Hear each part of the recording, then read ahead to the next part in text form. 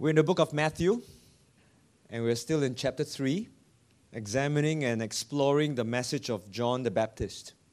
And this evening, the title is called Immersion Program. Have you heard of these two words before? I did a Google check, and I wanted to find out what immersion programs there might be, in the market in Singapore. I found that MOE, the Ministry of Education, actually has an immersion program, and it's to help returning citizens back to Singapore to help the children phase in, have a feel of the school life, and so that they can better adjust into the system. Now, NTU also has an immersion program. It's called the Global Immersion Program. And this is actually to help students have an exposure to the global market, and you have these exchange agreements or programs with other universities. They go to different countries, they get attachment, and they learn, and they are immersed in the culture as well as the language. Many years ago, as a student getting into the university or, from secondary school, A-levels, and then the university, there was also an immersion program that I heard of, and it was really scary. It's called the Chinese Immersion Program. And if we don't do our second language well, if you get into the university, you have to spend a time in a camp where they speak to you in Chinese. The same thing happens for also an English immersion program. In case you didn't score too well in GP, they want to make sure that your English is good, or at least up to a certain standard, and they will put you through a language immersion program. We've been looking at John the Baptist, and you might be wondering, why have I titled this immersion program?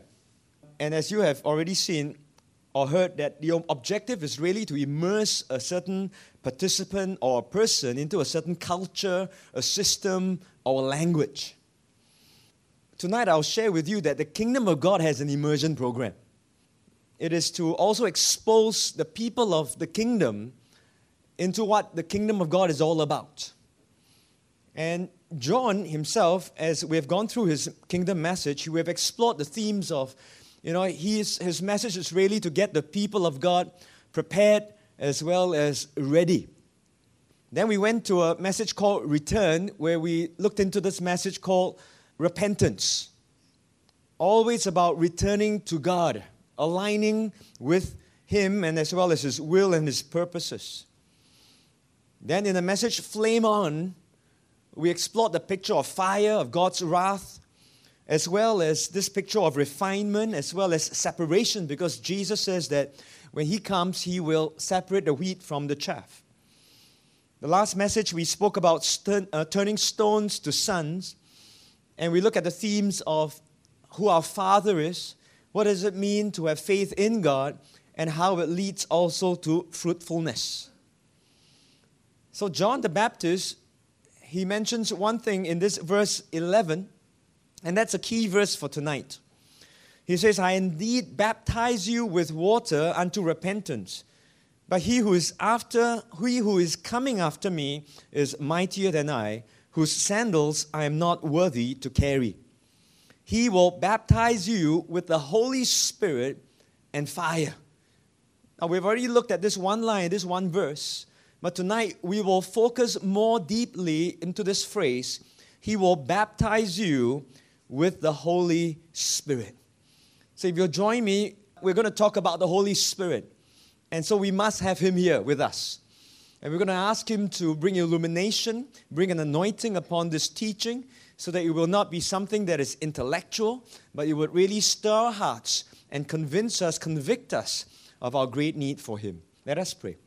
Father, we want to thank You once again for Scripture. Always, Lord, I start with this because You have given us such a privilege to read Your Word and to have Your Word, and that we can hide it within our hearts, Lord. But Lord, we don't want it just to be a printed word. We want it to come alive by the power of Your Holy Spirit. And so, Lord, Holy Spirit, please teach us this evening and be with us, Lord, as we explore this more deeply. In Jesus' name we pray. Amen.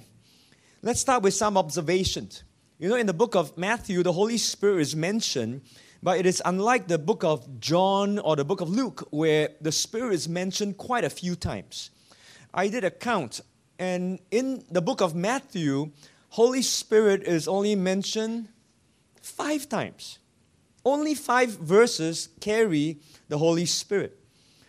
Chapter 1 and verse 18, which we have gone through, and also verse 20, talks about the birth of Jesus, how Mary was found with child of the Holy Spirit.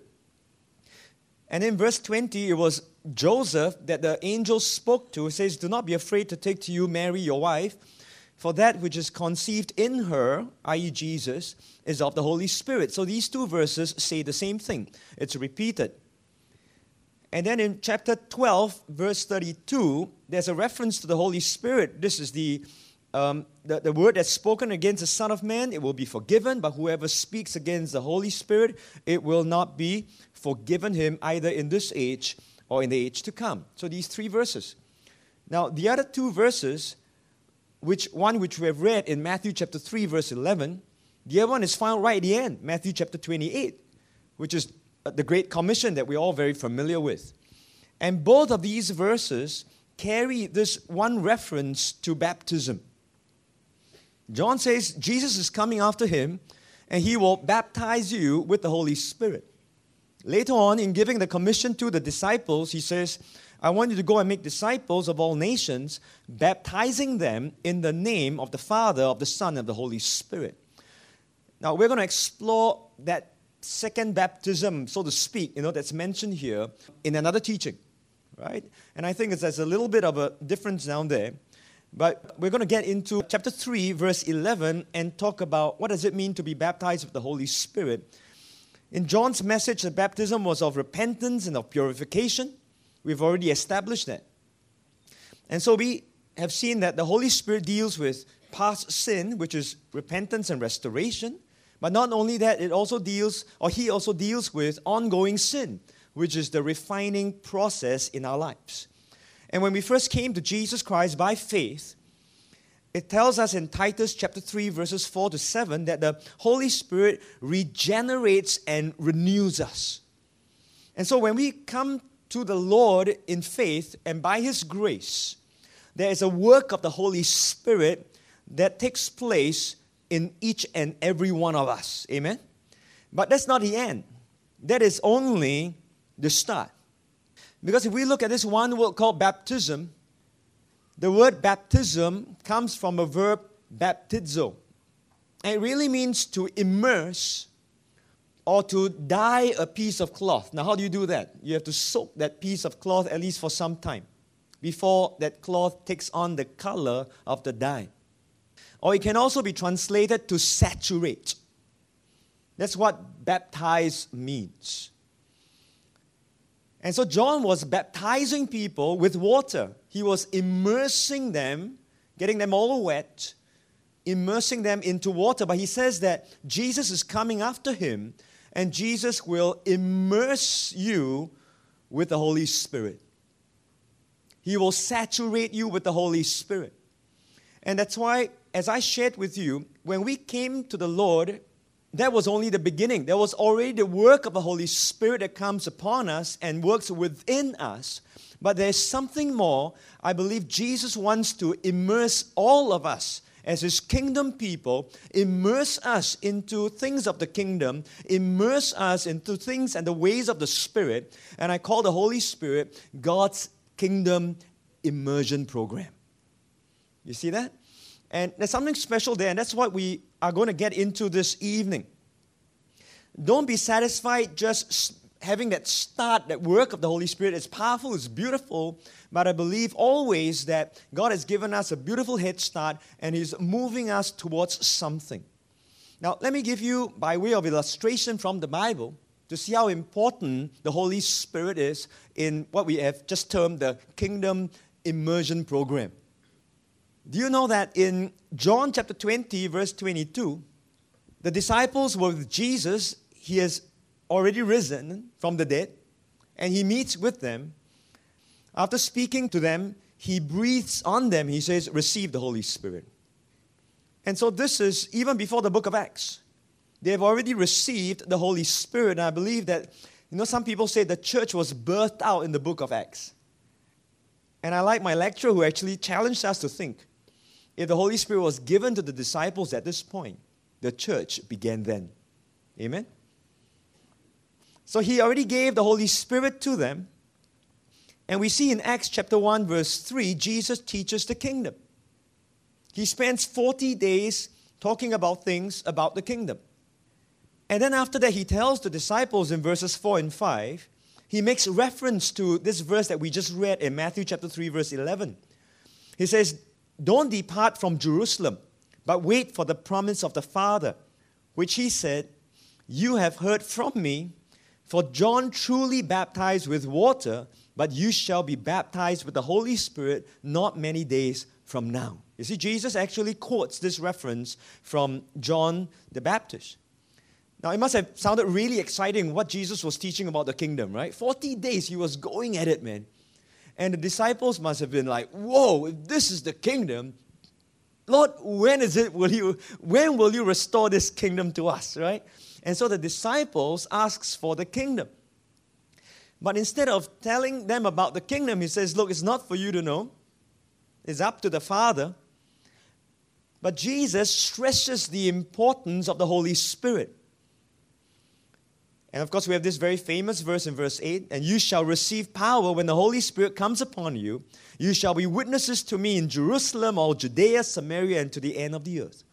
Now we know in next chapter, in Acts chapter 2, the Holy Spirit is poured out upon the disciples. And what do the disciples do after that? They go on and they declare the kingdom.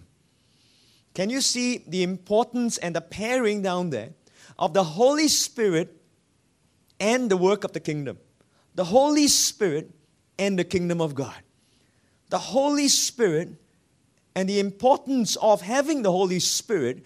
If you and I are kingdom people, then we need the Holy Spirit. Otherwise, the kingdom is all theoretical and intellectual for all of us. Is that amen? So it's not just the Holy Spirit birthing us in that sense or regenerating us. That's only the start. The disciples received the Holy Spirit, but Jesus says, hang on, I'm teaching you about the kingdom. He said, they go, whoa, give me this kingdom. Jesus says, hang on, wait for the Spirit. When the Spirit comes, they go all out, declaring the kingdom and doing so many more things.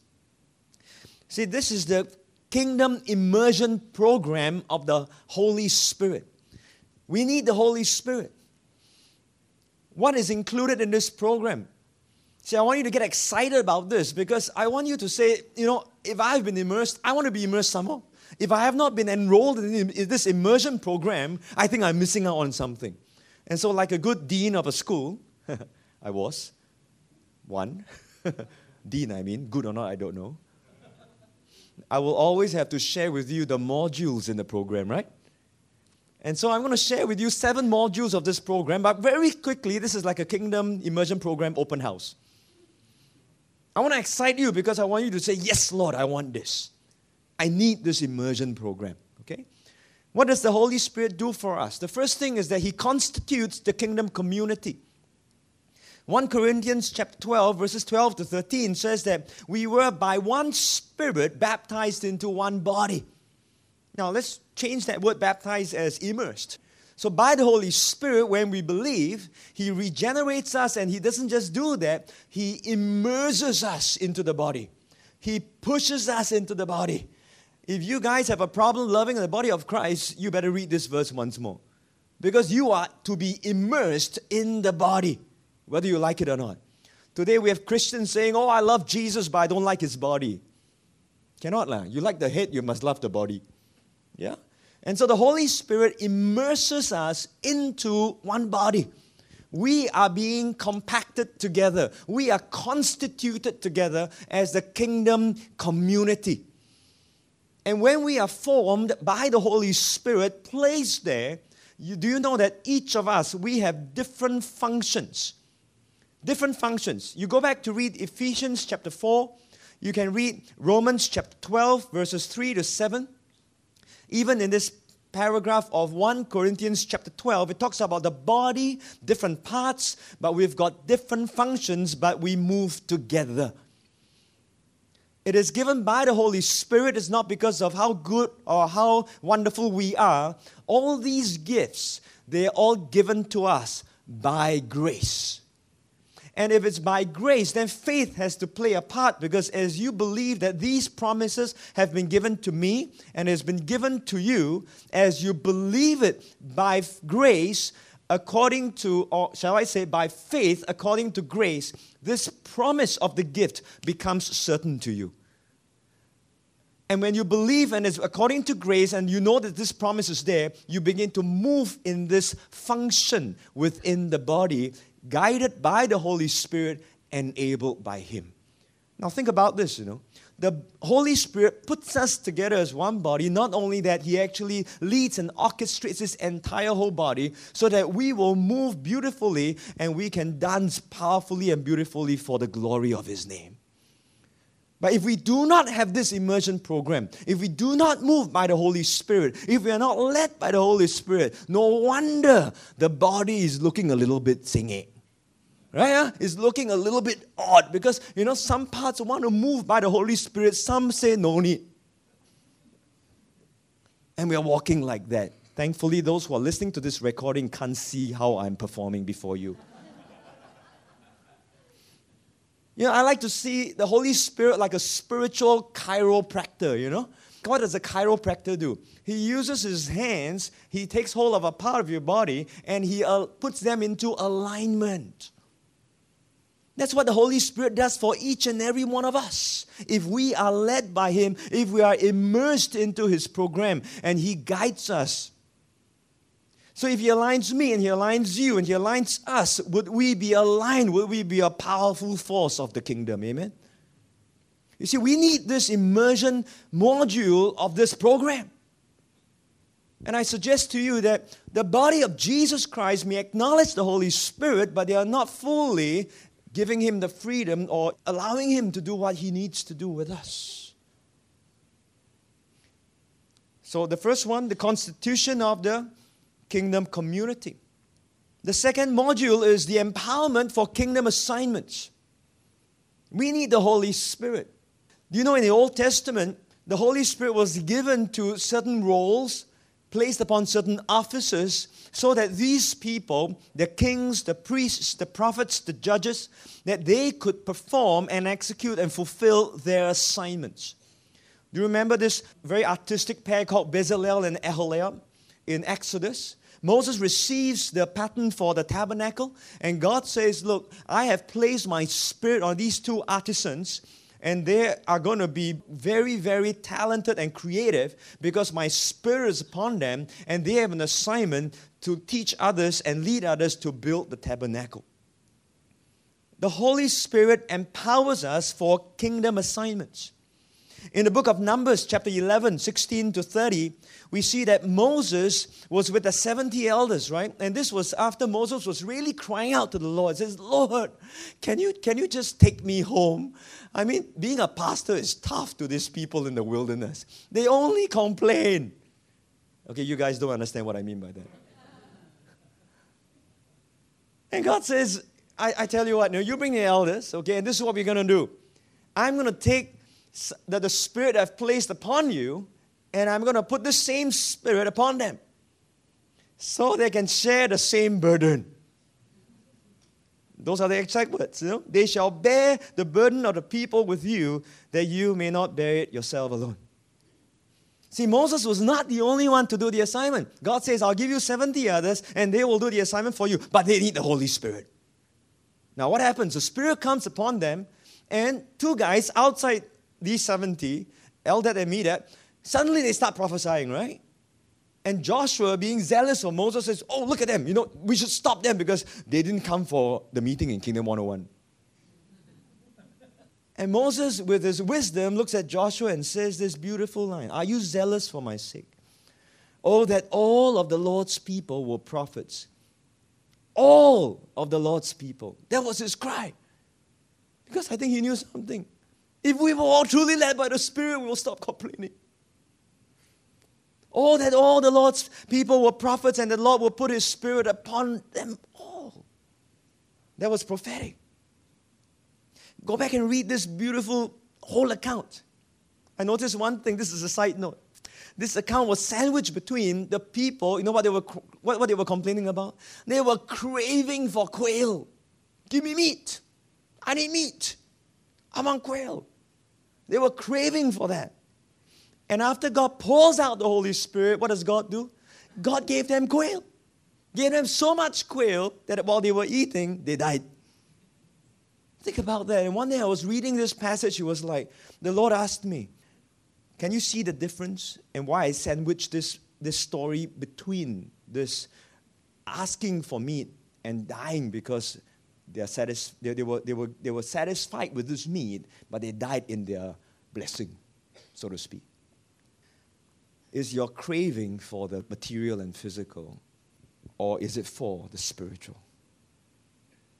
There are two different cravings here. Can you see? One was physical, one was material, one was earthly, and the other one, Moses, was like, oh Lord, pour out your Spirit. That's what we need. We don't need quail, we need the dove.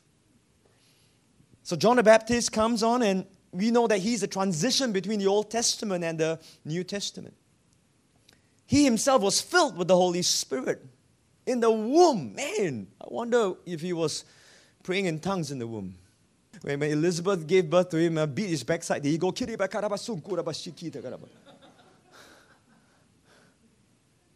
would really surprise any mother, right, or any gynecologist. He had to fulfill his assignment as the forerunner of Jesus Christ. He had to have the Holy Spirit. And we are told he moved in the power and the spirit of Elijah. And yet, he knew that although he moved so powerfully in the Spirit, it was not for him to give the Holy Spirit.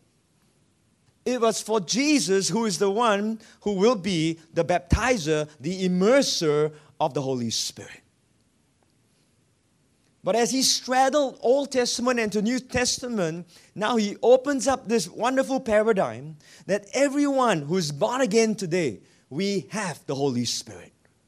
We can have the Holy Spirit to the fullest. And not only that, like I said, we need to be immersed with the Holy Spirit in His program for us because we need Him to fulfill our kingdom assignments. You know, on the day of Pentecost, the Holy Spirit fell upon the disciples. How many of them were in the upper room?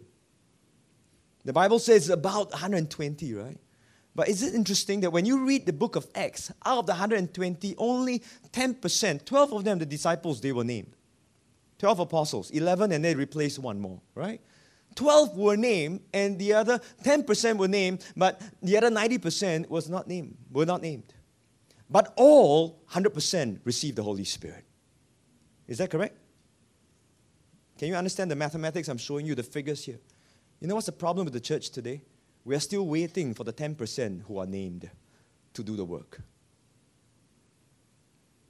The other 90% now is looking at the 10%. Oh, you are the ones who are named. Oh, you have the title in front of you. Oh, you are more anointed. Oh, you have more of the Holy Spirit. It doesn't say that. 120 were there.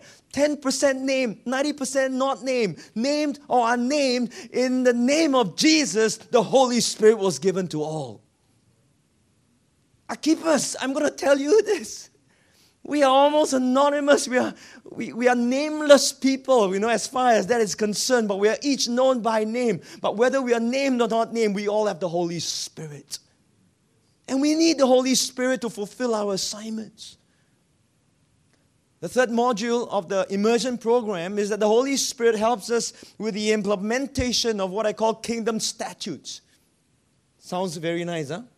The law. Kingdom statutes is really the law, right? The law is always the statute, the precepts, the commandments, but nobody likes the word law today. How do we implement? How do we put in place? How do we act out? How do we live out kingdom statutes? The Holy Spirit is the Spirit of the Lord. He is called the Spirit of the Christ, of the Messiah, the King. Friends, we need to have the Spirit of the King to live the ways of the King. Are you hearing this? Many times we try to emulate someone, imitate someone without catching the spirit of this person. All you have is a show. All you have is a mimic. all you have is a routine. But once you receive or catch the spirit of this person, you begin to live, move, and talk like this person because you understand the spirit of the matter. And that's why today when we are teaching and preaching, we always talk about, don't just talk about the Word of God. You must have the Spirit of God. The Spirit brings the Word alive. The Word is important, but the Spirit is also important. It's not either or, it is both and. Let me give you some examples of, how we are being trained by the Word of the law to live out the Spirit of the law. It's like training a young child, bringing this child towards maturity. Some examples. When you teach a child when they are young, you just tell them, don't do this, this is wrong. Don't do that, that is wrong. Or this is right. So they learn the right and the wrong. Yeah? Now, if you don't mature from that, you become very legalistic. You become black and white, although you think you're very principled, you begin to use that to judge someone else. And a preacher taught this very well. He says, our problem is that we keep looking at the right and wrong when God is wanting us to understand the difference between life and death. So let me give you an example. If a couple is fighting, and when you are arguing, what's the tendency? I'm right, you're wrong. And the other party will say, no, you're wrong, I'm right.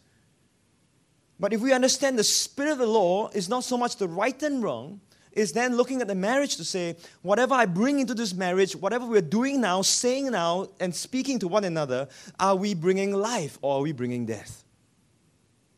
And if you are standing on your side and I'm not standing on my side, if it's going to kill this marriage, then that's not life. It's no longer the spirit of the law. Are you following? Keeping the law is not difficult because we just do what we have to do. You don't have to feel anything, you just do it. But if the law is summed up in this one word called love. Now, loving others is not quite as straightforward. You see the difference? And so if you tell a young child, someone who's growing up, just do it because we say so, the person will just do it. But if the person only waits for that kind of a command, then that child will not grow up to understand the spirit of the instruction. There's one example I can give to you here. Let's talk about tithe. We're still arguing in the church, where is it tithe or no tithe? I'm not going to teach about that tonight, right? But the point is, I can teach you to say that as you grow up, you got pocket money, give 10% to the Lord. It's a good thing because it came from the Lord anyway. Give it back to the Lord. But when a person grows up and understands the Spirit of the Father or the Spirit of God, it's not really the tithe that God is that much concerned about. What God wants is for our hearts to mature into a heart that is generous. So today we're still calculating, is it gross? Is it after CPF or before CPF?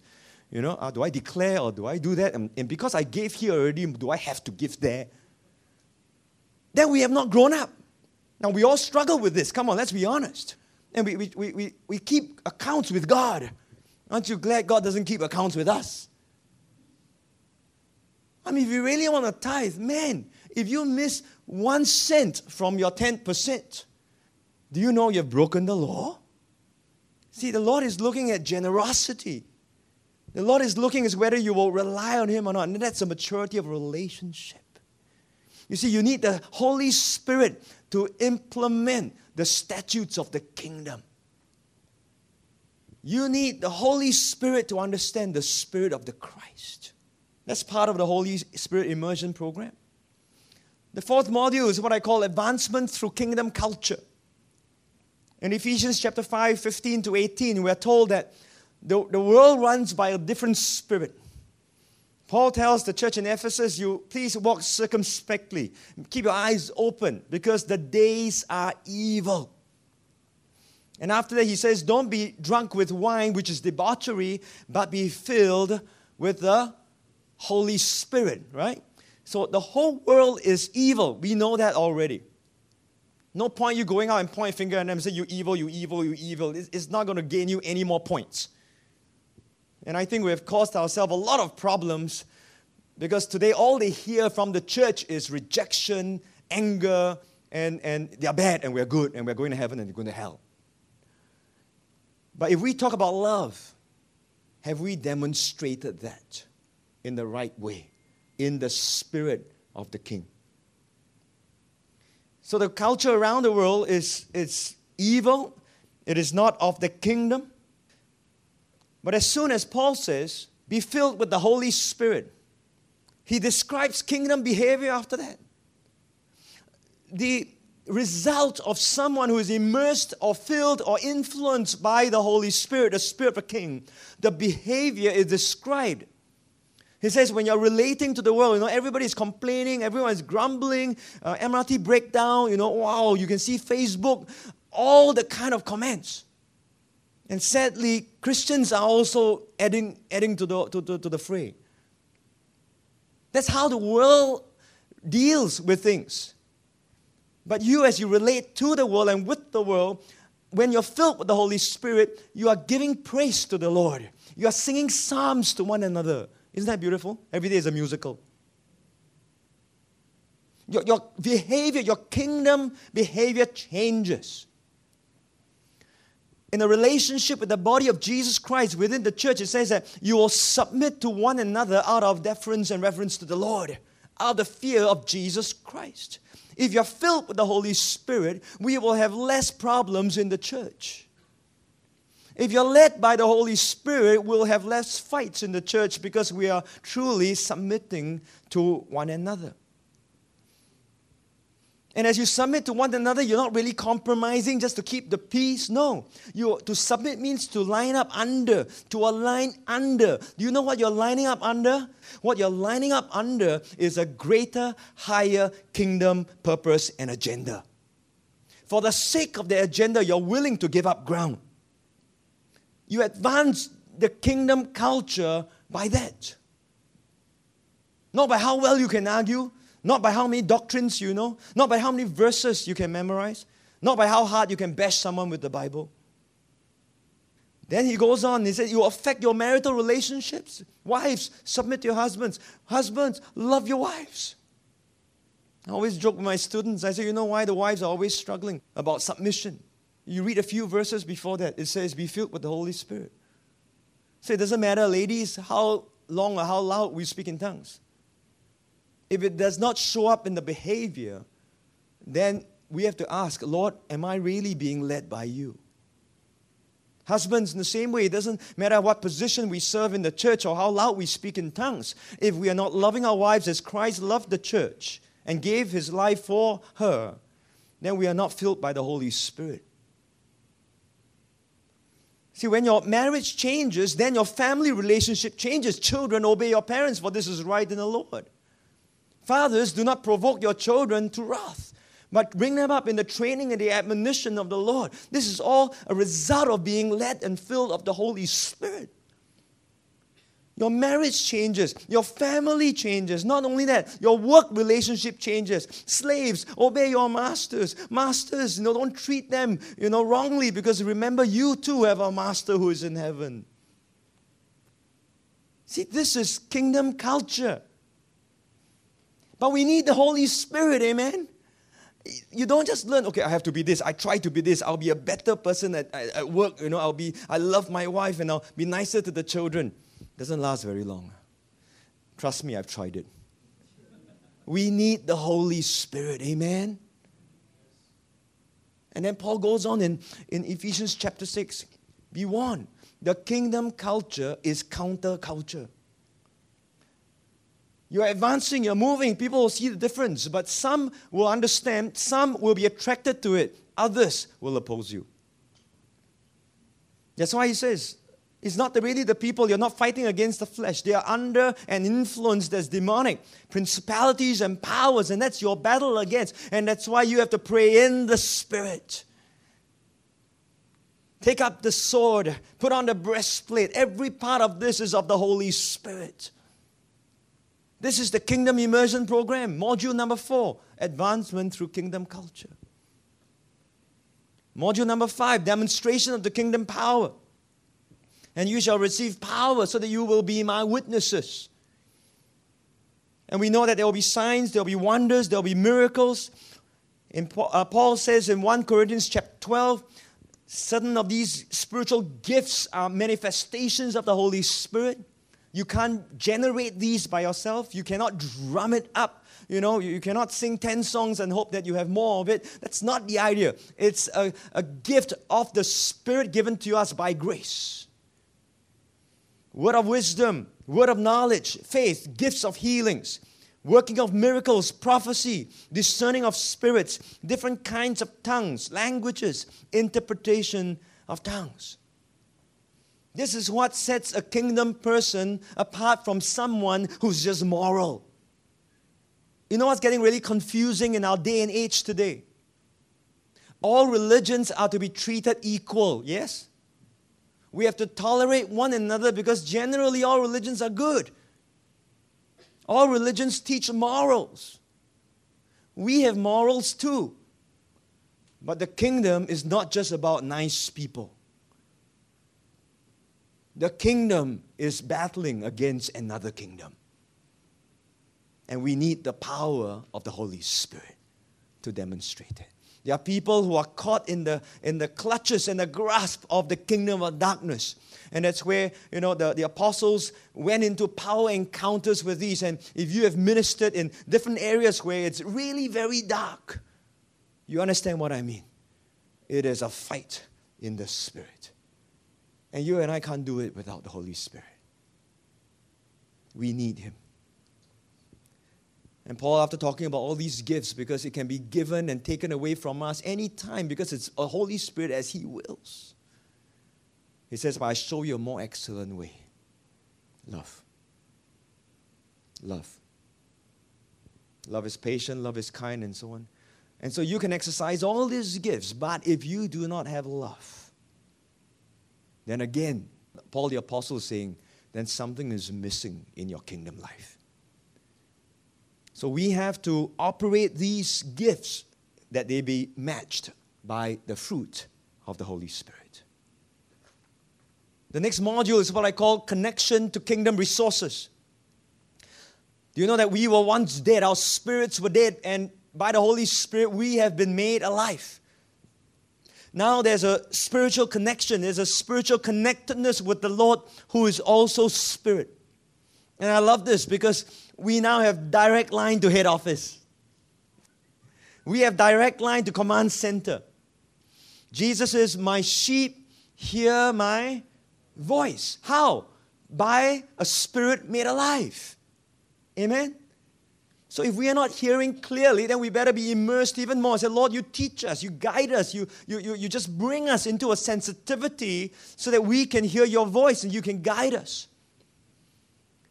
And that's why Jude talks about is that, you have a prayer language. Paul says the same thing, whoever prays in a tongue, edifies himself. It's for yourself. It's a prayer language in the Spirit. Jude says if you do it, you will edify yourself. You'll build up your holy faith. Romans 8:26 says that in times of our weakness, have you felt this before? Sometimes you pray until you don't know what else to pray. You're at a loss for words. That's where certain prayer booklets or prayer guides will be helpful. They give you the words to pray. But there can come a point, and we have this resource, that when we do not know how to pray, the Spirit groans within us. Amen? And we begin to cry out to the Lord. This is the connectedness to a kingdom resource of faith that we need, of peace that we need. We cry out. We worship Him from the depths of our spirit. Jesus says that the time is coming and it's now that the worshipers, that Father is seeking worshipers who will worship Him in spirit and in truth. It doesn't necessarily mean that to worship in spirit means you have to sing in a different language. That's not the idea. It's where your spirit's alive and you're just pouring out whatever's inside here. And sometimes you may not have any words to do, but you're just revering Him from the depth of your heart. But that's your real person. Do you know when we come into a stage like that and we know how to draw down, you have kingdom resources. You have strength. You find comfort. You receive joy. There's peace. There's encouragement. There can also be provision. God can send also reinforcements. There can be angelic visitations for some. And I believe manifestations also. Not that we look for these things, but these are given that we can stay faithful to kingdom assignments. See, we read in the next few verses of Jesus that later on he comes to John to be baptized. And as he comes out of the water, the heavens opened for him. Holy Spirit comes down upon him. What a beautiful picture. I preached the message once. It's like, and I said, it's like the heavens, the spiritual resource opened up and God just pours out everything that we need to accomplish the assignments that are given to us. The Holy Spirit Kingdom Immersion Program brings us to a connection to kingdom resources. And I think what's most important, having all these, the last module is really the revelation of the kingdom's king. You know, the kingdom is good news because there's a good king. Amen? I mean, if it's just a kingdom, it's just a system and there's no king, it would still be a problem.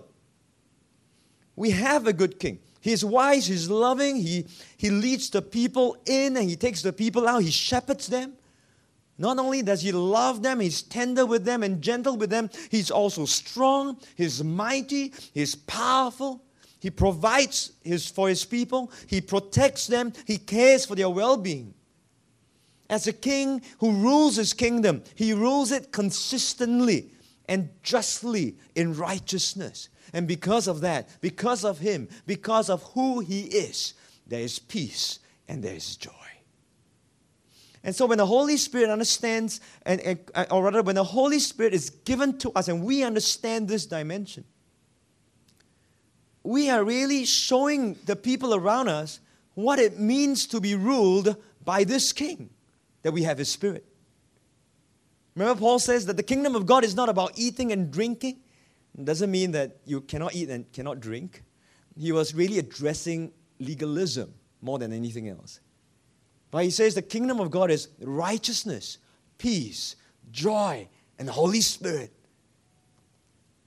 Look at your life. Examine it. Is it a life of righteousness in the Holy Spirit, of peace, and of joy in the Holy Spirit? Do we exemplify the love that we have received from the King and the Father? Do we show a life that is restored, or are we showing people all the brokenness? Now, this does not mean that we wayang and bluff people. Huh? We can be authentic to tell them, I'm still on this road of sanctification, of being refined. But in Christ, I've already been restored, and it's a beautiful kingdom. Amen? Do we show them the freedom that we have, the provision that has been given to us, the power, the protection, the changed lives of the kingdom that impacts others? That's good news. The revelation of the kingdom's king by the Holy Spirit also shows us what it means to grow in this one big church word called Christ-likeness. And spiritual maturity. You know, it's such a church word. We talk about it. But the question is, if we are like Christ, we must reveal the King. You know, Jesus was described in Hebrews chapter 1 verse 3 that He is the express image of the Father. That's why He tells the disciples, if you have seen me, you have seen the Father. I dare not say that. I can't say that. You know, I'm struggling with that. But I'm praying that if the Holy Spirit would immerse me in His program and teach me and change me, I pray that it's not for me to say, but maybe someone will say, if I see this person who is called a follower of Jesus Christ, that's what it means to be a Christian. That's what it means to be like the King. The Holy Spirit will always point to Christ, and Christ will always reveal the Father. See, it's the Kingdom Immersion Program. I look at these 7 modules as I was preparing. I was like, whoa. What a program by the Holy Spirit, amen? But today when we talk about the Holy Spirit, it is sad, it's unfortunate that because of doctrinal differences, because of certain excesses and certain abuses, many are afraid of the person and the work of the Holy Spirit. Now, I don't know which background you come from. We're all from different churches and different experiences in this in this group here, right? But there are certain quarters that may have pushed it to one extreme or the other. And so, to be safe, we say, okay, we just pat it down to a doctrine, to a teaching. We believe in the Holy Spirit. I believe in the Father. I believe in the Son. I believe in the Holy Spirit, full stop. And we reduce it into something that's intellectual that we agree and that we recite. But we don't get immersed in the Holy Spirit. We don't get immersed in the kingdom's program. What do we get immersed with? We get immersed with religious practices. We get immersed with religious things that we do, rituals. We learn how to talk Christian. We learn how to behave Christian. When in church, this is how you should perform. You know what we are immersed in most of the time? Christian subculture. Subculture. If I raise hands, you raise hands. If I clap, we clap. If I say hallelujah, you say hallelujah. So we're immersed in all that, but we're not immersed in the Holy Spirit. There's no Holy Spirit. And if there's no Holy Spirit, it's their kingdom. I shared with you in the beginning, I took trouble to share with you. Jesus says kingdom. Then he says Holy Spirit. Then he says Holy Spirit. And he says kingdom. And the disciples get Holy Spirit and they go out and they preach kingdom. It's Holy Spirit and kingdom, kingdom and Holy Spirit. But if we are not immersed in the Holy Spirit, do we have kingdom? So I ask, do we have pneumatology, the study of the Holy Spirit? Or do we have pneumophobia? The moment you say Holy Spirit, nobody wants to have anything to do with Him. It's we don't move in this way. I'm not here to teach on this in depth. That will take too long. All I'm wanting us to at least come to the same page is, I think there's one statement we can all agree on. We need the Holy Spirit. Friends, we need the Holy Spirit. The body of Christ must have the Spirit of Christ. What is the kingdom of God without the Spirit of God? Do you know that there's one verse in James chapter 2? It's found in verse 26. It's a very interesting verse. James 2, talks about faith and works. That without works, your faith is dead. But in verse 26 of James chapter 2, he says, for as the body without the Spirit is dead, so faith without works is dead. Did you hear that? Is there a revelation somewhere? We are the body of Jesus Christ. If we don't have the Holy Spirit, what are we? We are dead. And maybe that's why Jesus looked at the church in Sardis and says, you have a reputation of being alive, but you are dead. There are a couple of ways to get immersed, friends. I'm sure there are many ways, but I'm just going to share with you two, which I believe are biblical. To get absolutely soaking wet. The first way is jump into the river. Amen? And so we see this prophecy in Ezekiel chapter 47. We know this. There's a river that flows from beneath the temple. And it begins to flow in Ezekiel. The man brings Ezekiel and the water gets to his ankle, right? And it gets to his knees. And then it gets to his waist. And after that, it just sweeps him over. I think too many are too cautious. And that's why we tread very carefully and very slowly. Intellectually, it doesn't line up with us. We're not used to the experience. Our tradition does not do that. Our religious immersion did not prepare us for this. But look at this kid on the picture. I don't see anything holding him back. Of course, the other two could be watching on and say, oh, no, we don't have that doctrine here. We don't jump into the river. How do we reconcile? We say, oh, God is a God of order. 1 Corinthians chapter 12, right? Let everything be done in decency and in order. And that is true. But on one hand, God is a God of order. On the other hand, John chapter 3 tells us that when Jesus talks about someone who's born of the Spirit, he says the Spirit is like the wind that blows where it wishes. You don't know when it's coming, when it's going. You don't say, oh, Spirit, you come 9 o'clock. By 10 o'clock, we've got to stop. We have to have the benediction. How do you reconcile a God of order and a God of freedom? Amen? And so we don't know what to do. And so we just say, okay, fine, let's just stand on the banks of the river and let's just watch. And the worst thing is, as you're watching, man, you're giving commentary. And it doesn't help, friends. Okay, I know. Let me be honest, okay? I've done that. I've criticized, I've judged. Okay? I don't use the word judge. I evaluated. And I still do, but the things that I don't understand, I said, Lord, let me hold it loosely. Can you teach me? Is this of you? All I know is I need the Holy Spirit. I also know that in this day and age, deception is all over the place. I'm not going to embrace everything and anything just because today we talk about the Holy Spirit. I said, Lord, you teach us. But the Lord speaks with you and draws you into the river. Are you ready to jump? And let Him take you for a ride of a lifetime. There's another way. Stand in the rain. Stand in the rain. And we see this outpouring on the day of Pentecost. On that day when the Holy Spirit was poured out, it was really a fulfillment of what we understand the picture of the latter rain prophecies. In the book of Joel, it was prophesied, it says, "Be glad then, you children of Zion. Rejoice in the Lord your God, for He has given you the former rain faithfully." Now, in the agricultural society, they will understand this. The early rain or the former rain comes in the time of October and November, and that's really to prepare the ground, soften it, so that you can plant and you can put the seeds in. But it says, He will cause the rain to come down for you, the former rain and the latter rain.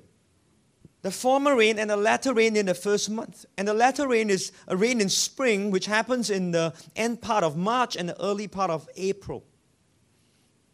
And it was on that day of Pentecost, the feast of first fruits and harvest, that the Holy Spirit was given an outpouring like the coming of the latter rain.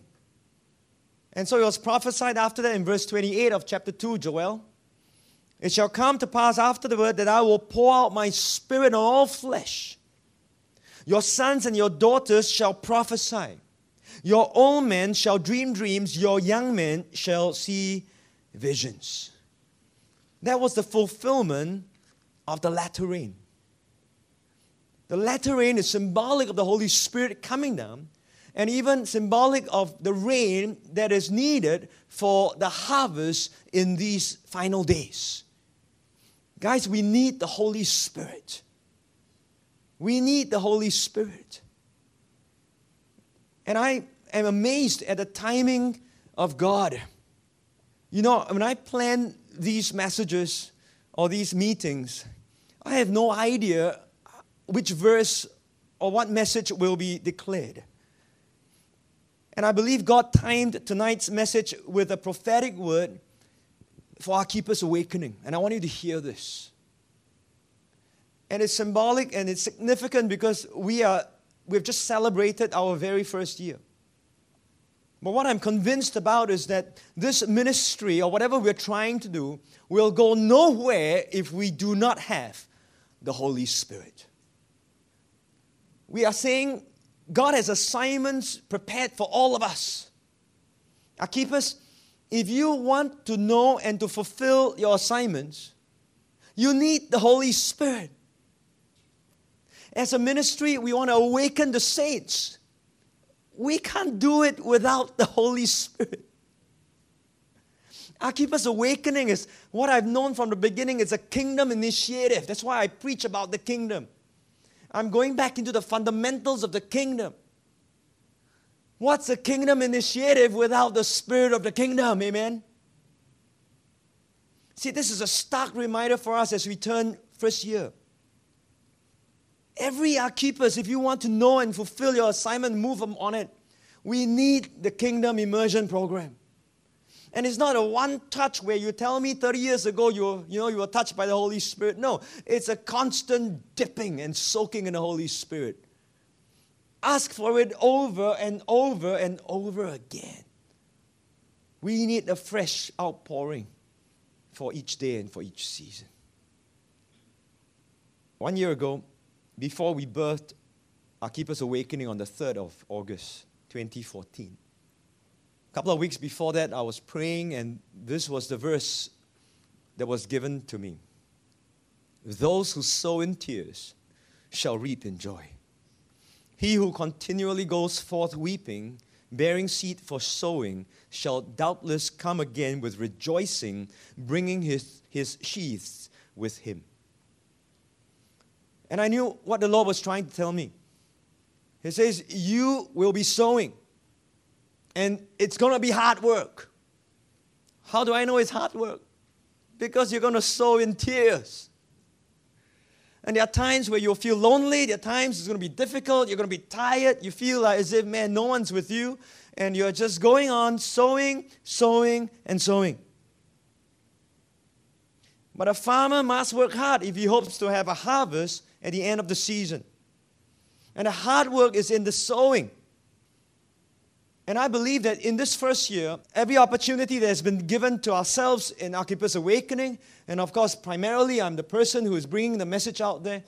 We've been sowing, friends. Every week that you are here, I'm sowing. I'm sowing, and I'm sowing. And there are days where I cry. There are days where I say, Lord, I can't go on. I'm tired. I don't know if anything is going in.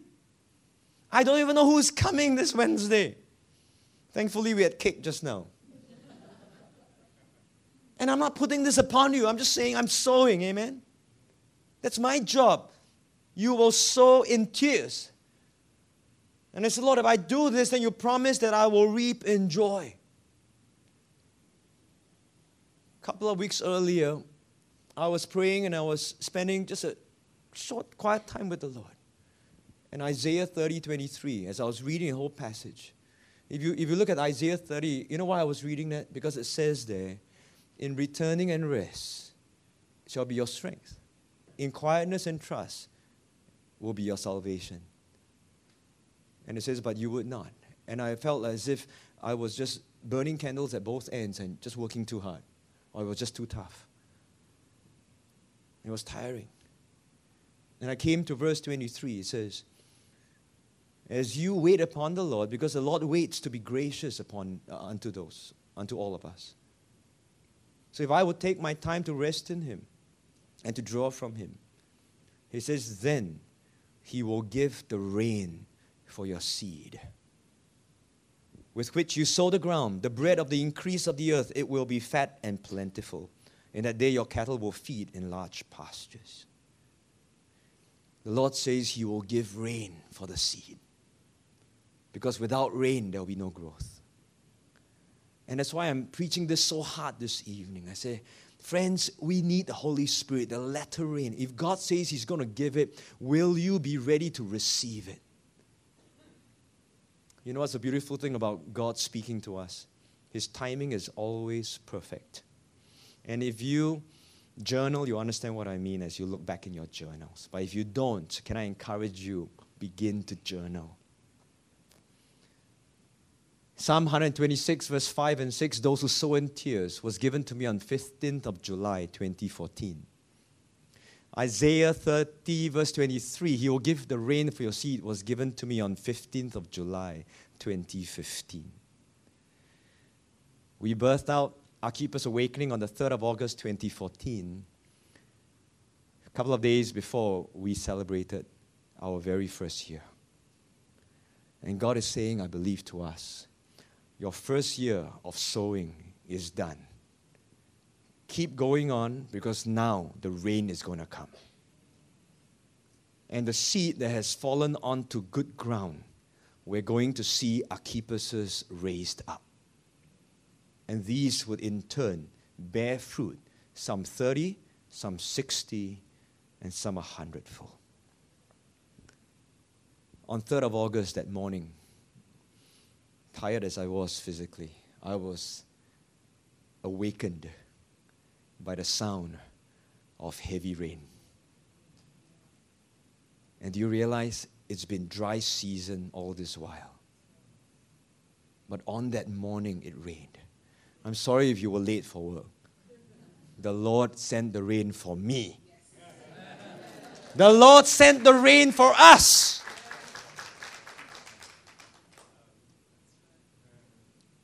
Oh, I love that. I'm going to bask in that. We do the sowing. God does the growing. Amen? He will send the rain. That's what He says. And I'm holding on to this. The Holy Spirit is God's kingdom immersion program. And our keepers, if you want to be raised up and moving on your assignment, man, we need the Holy Spirit. And I'm going to close with this. I want to ask you to be like a little child all over again. Because Jesus says, unless you are like these little ones, right, you cannot enter the kingdom of God. Come in that childlikeness. I mean, we parents, don't run in the rain, don't play in the rain. You get cold, you get sick. Tomorrow cannot go to school. You must get MC. This is modern living in Singapore. Ask our forefathers, ask our pioneers when it rained. Man, they had a great time. And friends, I think we need a great time in the Holy Ghost. And I read this the other day in Zechariah chapter 10, verse 1. The Lord says, ask for rain. In the time of the latter rain. Ask for it. And so I want you to be bold with me to ask for rain. When we go for our awakening event in Batam, ask for rain. When we come back, ask for rain. When we're into our second year, ask for rain. Because the Lord says, you ask, I will give. He's already promised that.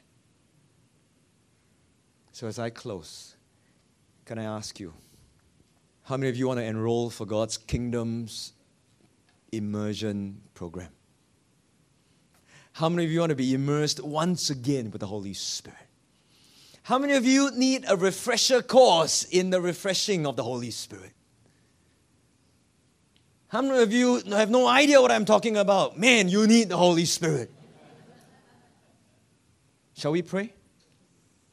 Hallelujah. Father, thank you, Lord, for your word, Lord. And your word is not just a study of the scripture tonight, although that's what we have done. Lord, I just sense there's a prophetic anointing upon this word this evening. A special one. Especially for our Keeper's Awakening. And it's not just me, Lord. It's for every brother and every sister here. And so, Lord, those who say that they want the immersion program all over again, I'm going to be praying for them after this. Those who need to encounter you afresh, enable them, Lord. Empower them. And so, Lord, whoever is hearing this message or who has heard this message, Holy Spirit, move upon us, Lord. Let it not rest or stop even in this room. But Lord, everyone who listens to this recording also, let him and let her be immersed in the Holy Spirit. And so we say thank you, Lord, as we close, giving you glory in Jesus' name. Amen.